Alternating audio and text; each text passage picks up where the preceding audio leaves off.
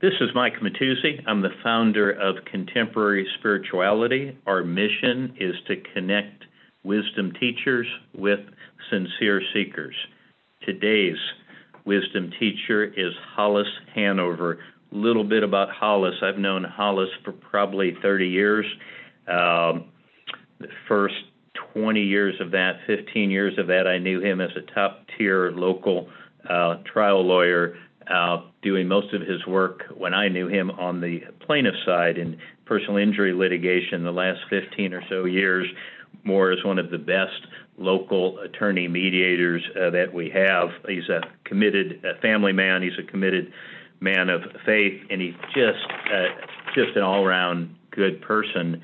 As a trial lawyer, I was always keenly aware of my opponent, and Hollis was always a handful because he's passionate, because he's smart, because he's sincere, and he's personable, and judges and juries love him. So he's especially difficult to be on the opposite side of. As a mediator, he is just routinely requested by both sides because of his skill set, and he's bright, and he's articulate, and he's a quick read. And Hollis can correct me on the dates, but I want to say he's been mediating cases locally for, 15 years or so. Also, the person that reintroduced me to Richard Rohr probably 15 years ago, and I am grateful for that. What you'll find out as we talk is he, based on his history and credibility, he was selected by both sides to mediate and make key decisions in some of these priest pedophile cases, and we'll discuss those decisions along the way. So with that said, good afternoon, Hollis. Good afternoon, Michael. I think it's a great thing you're doing here. I'm just thrilled every time I hear about stuff you're doing, and I fear that you've dropped me in among some heavy horsepower people here, but I'll do what I can. Well, you're heavy horsepower, and just to illustrate how long we've been working on it, our Zoom link went back to July, and it was so dated we had to start again. So appreciate your patience with some scheduling moves. But just so folks can get better acquainted with you, many locally know you, but tell us a little bit about yourself growing up and meeting Fran and so forth. I was born in 1938, which was before the World War II, and there are a few of us left. And like everyone else at the time, my family, my parents, and my other relatives had come through the Depression and were routinely poor, and were there was a general air of discouragement among those people because this society had let them down. Starting in the late 20s, the Depression was crushing, and men were leaving their families, and my grandfather, as a matter of fact, left his family just because of the shame of not being able to support your family. So it was an odd time, but it was happy. Kids are generally happy, whatever they're doing. I was happy. We didn't, as I told you one other time, my family was not particularly overly religious. I think that they were, like almost all of us, believers in a higher power, but it wasn't expressed through church attendance. I think the first time I went to church I started a formal relationship with the church was when I was in junior high school. There was a church nearby called, Central Christian Church. It was a member of the Disciples of Christ denomination. And I went there because that's where most of the attractive women went. And they weren't women, they were girls at the time, but sure. So that's the kind of religious motivation I had. Yes. Well, what changed, or did it change? Oh, it changed. Of course it changed. I went a long, long time with a sort of I remember a movie called that Clarence Darrow's Scopes trial was involved in, and in qualifying a juror, he said to the guy, "What do you do?" And the guy said, "Well, I'm a farmer." And he said, "Are you religious?" He says, "No, I leave that to my wife." And I thought, that's kind of my situation for a long time. I just left the religious thing to other people and carried on. I didn't have a wife, though, for a lot of the time. Well, but then you got married to the lovely Fran, and bring us forward with that. Sure. We were married when we were both 21 years old. It was 1959. And Fran was a nurse. I was fumbling around trying to think of what I was going to do. I ended up going to law school. Fran and I had met in high school, but we didn't date until I was at Kansas City University, and she was in nurses training at St. Luke's. And we were married the year that she graduated nursing school. And my friends in law school always said that I attended law school on a medical scholarship because she worked all the time and I went to school, worked on the railroad and stuff like that. And like a lot of young families, we were not really addicted to any sort of religious experience. Mm-hmm. Well, at some point you got involved, I think, in the Catholic Church and then the RICA program. And if that's correct, kind of unpack that a little bit, your path along that route. Sure. Fran, my wife's grandmother, came to this country from France, and she was a Catholic, although not a practicing variety of Catholic. But Fran always liked her grandmother a lot and was attracted to the Catholic Church. She once wanted to be a nun, and thankfully for me, she didn't get to do that because her grandmother told Fran's mother, "Do not let her do that." And so that's a good thing my mother-in-law did for me. Yes. The kids got older, and so we got attached to a church, a Baptist church, Northern Baptist. And I didn't go very much, but Fran did, and the kids went, and they were baptized. Fran in 1993 was diagnosed with breast cancer. And up until that time, I was just cruising, but that event was, it was world-changing for all of us. Mm-hmm. She's well now. She's fine. Her treatment involved surgery, but no post-surgical stuff. So it worked out good, but it just made me think. Around here, we joke about how Fran, in order to get me converted, Fran had to get cancer, and so she should take some credit for that. But it seemed to me to be kind of an excessive price for her to pay just for my changing.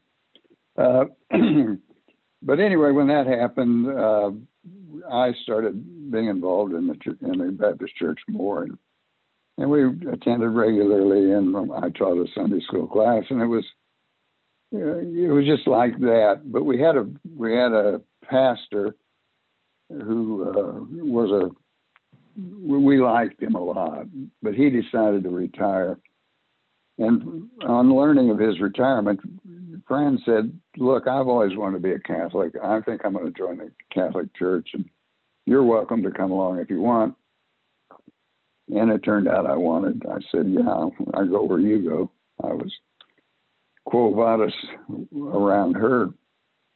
And we got involved in the Catholic Church. We went to the RCIA program. We went to an Easter Vigil before we had joined, and it was a magic experience for me. I heard stuff that I had not heard before, and it was a great fit. Both of us agree that it's the best thing that ever happened to us. And that was in 2000. Any unique moments in that RICA program that stand out?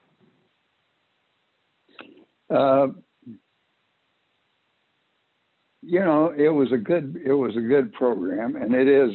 Your listeners will forgive me if I correct you. It's RCIA. It's RCIA. The Rite of Christian. Most of them right, the wrong order. Yeah. Okay. Yeah, you did. There you go. Rite of Christian Initiation of Adults. There it is. It was. We were active in that for, gosh, I don't know, 15 years, something like that. But it was a remarkable experience because you're among these people that are at the top of their spiritual game. They're excited about joining the Catholic Church. It's not an easy thing to do. It takes, it can take as little as 4 months or as long as almost a year to get through all this stuff. And it's not to say that you can't get in quick. There are shortcuts, but the norm is to go through the RCIA, and people that are willing to do that are generally well motivated. Some of them are, quite frequently, some of them are just men who have decided because of their love for their fiance to join her church and go through a Catholic wedding with her, and but they're all highly motivated. Spiritually motivated, spiritually curious, and it's just a good group of people to be around. So it's kind of fun. Yeah, and Hollis, what was your role there? How did you participate in this RCIA program? Fran and I were just team members. The RCIA usually has a director who coordinates and carries the load on teaching. Team members who do a little bit of teaching but are available to give the Catholic experience recitation to any of the applicants who want to talk to them. And we also sponsored people who didn't have a connection with the church, needed sponsors. And I guess I've sponsored 10 or 12 people in the church, and Fran has done a like number, and that's a great experience too. It's just that's fun. Yeah. Okay. So your journey kind of takes you to cruising, as you say, then to the Baptist Church, then to the Catholic Church, and what I think anyone would call an involved parishioner, and then I think next you discover Richard Rohr, which would be many listeners will be familiar with, but kind of a wisdom teacher that we routinely identify here and would be considered by most to be more on the progressive side. How did your journey take you there? I honestly cannot remember when I first heard of Richard Rohr, or who the person was who told me about him. I got hooked onto him somehow, and I started reading some of his stuff. And it was fascinating to me. It was such an upbeat, in my opinion, Richard stresses that the gospel is a joyful message, and that that's a little bit different than what you hear from many of the leaders of all kinds of faiths. It's gloomy. It's, my God, you've got to behave yourself or you're going to burn in hell for all eternity, and I just didn't buy it. But when he talks about the joy and about the stages of life and the stuff that he does, it was really thrilling to me. So I bought into it. As a matter of fact, Fran and I were groupies for a long time. We went to Albuquerque yearly and sometimes more than yearly to various retreats, and branched off a little bit from Roar into other retreats that the Franciscans gave in various places. And so that was quite an experience, and it wrought some changes in how I thought about things. Yeah, you and I have spoken about the Sermon on the Mount, and I think, if I remember correctly, you've kind of become a student of that. Tell us more about that. Yeah, for years, I don't do it anymore, but for years, every day I would read and think about one verse from the Sermon on the Mount, and I call that chapters 5, 6, and 7 of Matthew. And I was, and it just slowly dawned on me that Jesus was not saying, here's a recipe for you to go to heaven. Jesus was saying, here is a recipe for you to enjoy life on earth to the extent you can. And his objection to materialism, his hope that we would avoid grudges, his thoughts that we should love one another, that kind of gospel is just a formula for enjoying this life that we've been given. And maybe I'm wrong. That could be heresy, but it suits me just fine to think about all these concepts from that standpoint. That's why they call the gospel the good news. It isn't because if you suffer through this long enough, you're going to go to heaven and then everything's going to be all right. It can be all right here. Is that then kind of the key Bible portion for you, or what if I were to ask you what portion of the Bible most speaks to you? Is it the Sermon on the Mount, or what would it be? Well, it's kind of a distillation. There's a Catholic principle that is urged in the Catholic Church and not very much in other denominations that I know about. When they talk about the characteristics of God, they say that God is omniscient, omnipresent, and omnipotent. He knows everything. He is everywhere, and he can do anything he pleases. Which even at that is kind of a limitation on God. We just can't think about God with our brains. And so that business about the Sermon on the Mount urging us to a happy life here on earth, plus the fact that God is indefinable, and because of those three things that I just said that are allegedly characteristics of the deity, you just needn't bother yourself about fretting and stewing about, am I pleasing God? Am I doing something? Is there some trick that I don't know that if I don't get it right, things are going to go ill for me? That it doesn't work for anymore. I just don't think about that. I think if I behave in a fashion that causes minimum harm to others, and if I try my best to see other people as doing the best they can, then my life will be great. And if, in addition to that, there's some other reward coming up, that isn't my business. It's God's business. And I can't tell you what a load is lifted off of me, because it's on the horsepower level.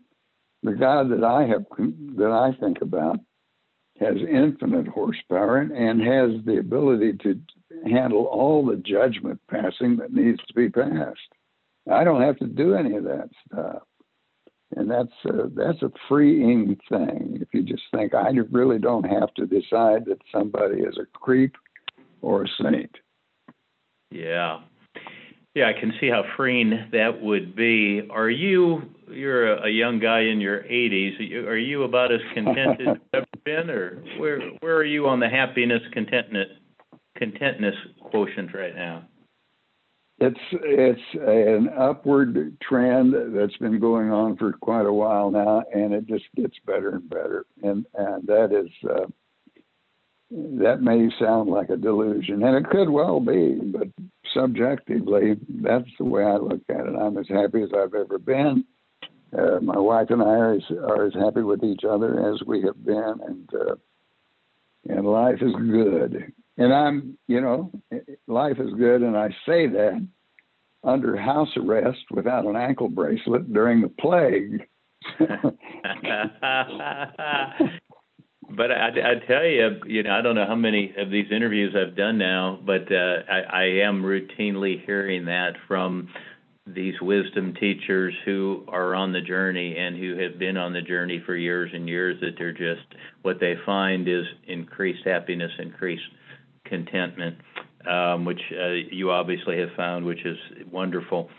If I may, I'd like to move to these local priest pedophile cases and your involvement there. I think you mediated a batch of maybe 47 cases back in 2008.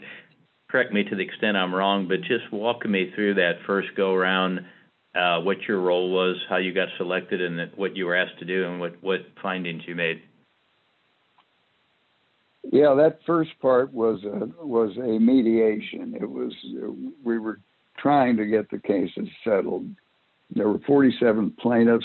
All but one of them were men, and they had all been molested to a greater or lesser horrible degree when they were youths, and were the children of committed Catholics and involved in the church as altar boys and otherwise. With the people, the church and the diocese and the plaintiffs wanted to settle the cases, and so they asked me to be a mediator. And just listeners who are not familiar with litigation understand, I mean, you have to have substantial credibility with both sides to get selected for that, because it's by agreement, correct? Well, it's by agreement, and I don't know about the other part of it. I think sometimes mediators and arbitrators are selected as the least objectionable alternative. But right, there has to be agreement on both sides. Yes. So what'd you do? Well, I met with the people, and we talked about it. Generally speaking, we didn't meet with all of the victims at once, but we continued to worry about getting the thing done, and ultimately came up with a gross sum settlement of $10 million. But the problem that arose from that was that we had to distribute the money. The plaintiffs were all represented by one set of lawyers, and the lawyers can't distribute money in that situation. And so the plaintiffs and the church agreed to change my status from a mediator to an arbitrator. So my job was to figure out how people should get the money, who gets how much, and so that was, and I was happy to take the job, and then I was unhappy that I took the job, but that was it. That was it. I've told you about how that worked, haven't I? You did, but that was chapter 1, and then you were pulled in again to, and your work then required you to make a subsequent ruling or finding. Tell the listeners about that. Well, let me just use up some of your people's time. in the first stage, the way I was supposed to decide about this, I talked with every one of the 47 people. We had a meeting. They came in and talked.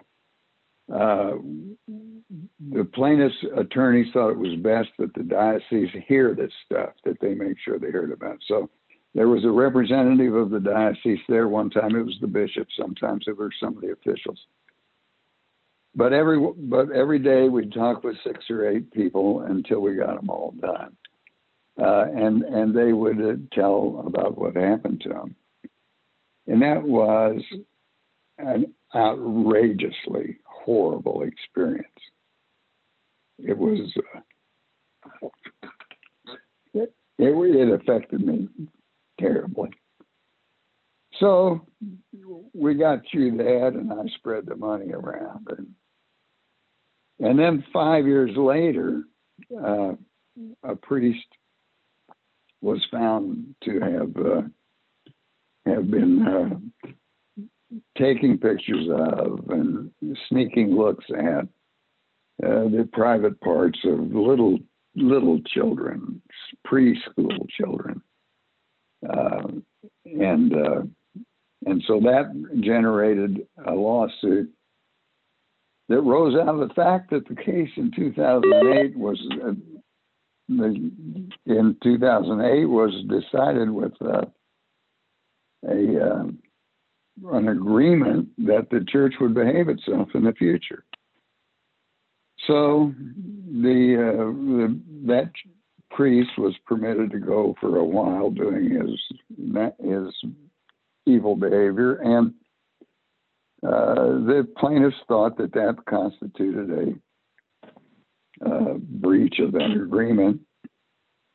And that agreement had an arbitration clause in it, and so all of a sudden the people found that I had been appointed an arbitrator, and so there I was already an arbitrator in this deal too. And so I had to decide what to do with that guy and what to do with the diocese because of his behavior. What did you decide?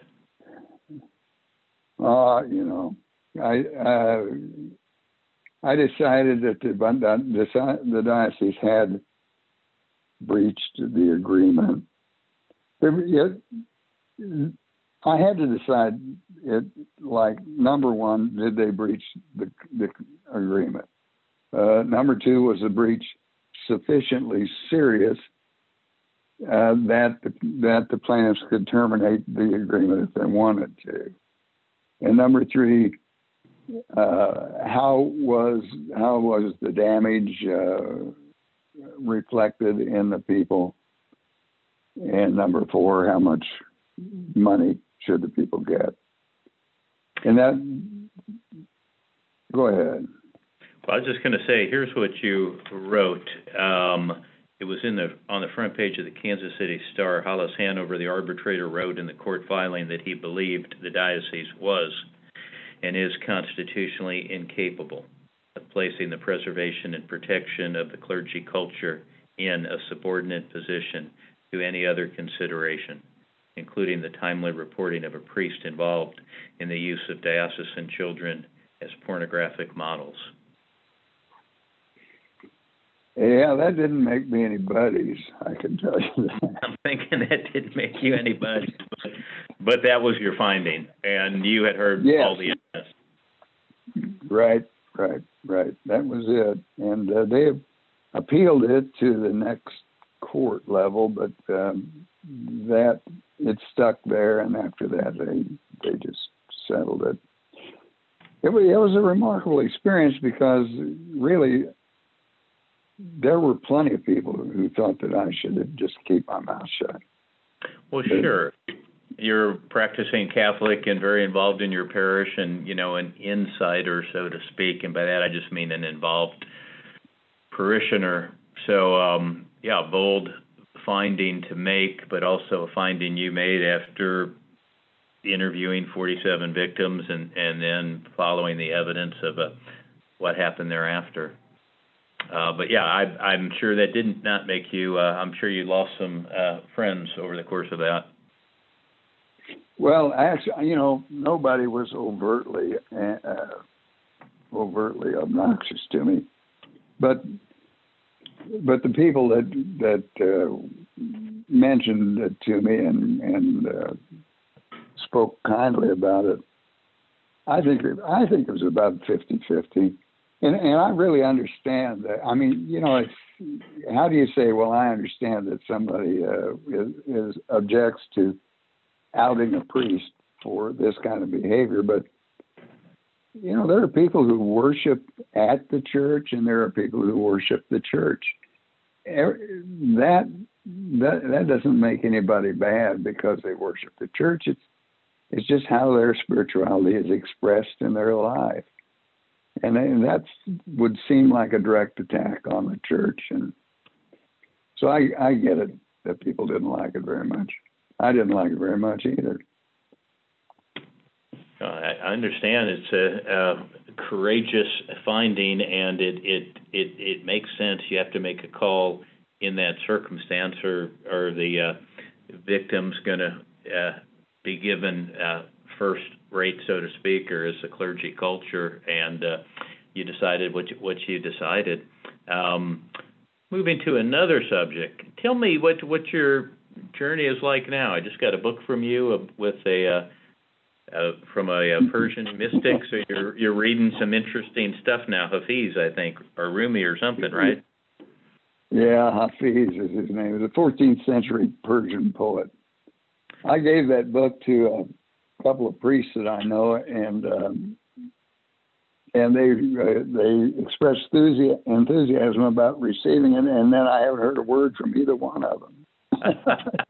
Well, hey, hopefully I did better, because I not only expressed enthusiasm, but I've read it, and I love it. It's just enjoyable as can be, and the sweetness and the intimacy of his notion of God and his walk with God is just lovely. What would you want people to know if let's say this is the last interview you would ever do? If you've got 20 years in you, that won't happen, but you know what I'm saying. What would you want people to know? What is your journey taken you to so far in terms of what's really the essence of it all and most important? I don't know if I can say that in any concise fashion. It's, to me, it is just a dawning realization that may only be available through living a real long time. And some people don't get to do that, and the ones that are fortunate enough to do it are lucky enough to see how it all works out, and how little some of the big things really are, and how big some of the little things really are. There's joy to be had, and I understand. I'm a guy who's talking from a position of comfort. I'm one of the guys that Jesus said in Luke, "Woe to you, rich." I'm not rich, but compared with the people in first century Palestine, I sure am. But I don't think. I think more likely than not, all Jesus was saying was, if you have the opportunity to love material stuff, you're going to miss out on something. And so I'd say to anybody who wanted to listen that you should just try your best to seek joy where you can find it. Don't hurt anybody, and do your best to get along. There isn't any magic formula that I've ever come up with, Mike. Yeah. There are times when I sit and listen to like Richard or Don Farnan. There are times that I have these insights, and I think, my God, that's marvelous. That's just marvelous. And then I forget it. It's speaking to some part of me that isn't in the retention business. Yeah. You've got kids, you've got grandkids, you may have great grandkids at this point, and we're in a heated election, and we're in some pretty chaotic, divisive times. Do you worry at all for future generations, for the world that we're leaving and creating for kids and grandkids? What are your thoughts on that? Oh, I do my best to look away from some of the stuff that's happening now that I strongly disagree with. I don't like hearing about dividing people up. I could do another 40 minutes about the stupidity of this whole situation with race. Race, in my opinion, was invented as a concept to permit Christians to avoid going to hell, but still have chattel ownership of other human beings. Yeah. But look how it has poisoned us. I think it's going to get better. I think, like Dr. King, the arc of the history bends toward freedom. It bends toward humanity, and I think things will get along. They'll be better. They'll be different.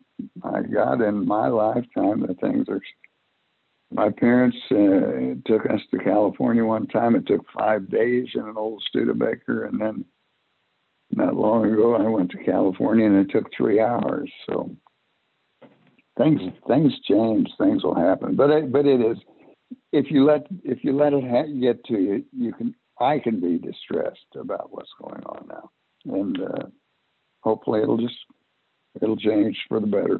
I expect it to. I do too, and I like your take on the Martin Luther King quote about the arc of the universe bends towards more freedom or more justice or whatever it is. Outstanding. Enjoyed it very much, my friend. Thank you for your time, and always great to have time to visit with you. A listener listening to this podcast might want to follow up with you with a question or an inquiry. If they did, is that okay? And if so, how would they contact you? Sure, that's fine. My email address is hollishanover@gmail.com, and I have no objection to people writing me. I might have an objection to writing back to them because of sloth, but I'll do my best to avoid that. Very good. And you are not a man of sloth, so I do not anticipate that being an issue. Thank you. Thank you, Michael. Thank you for what you do. You're welcome. Enjoyed it.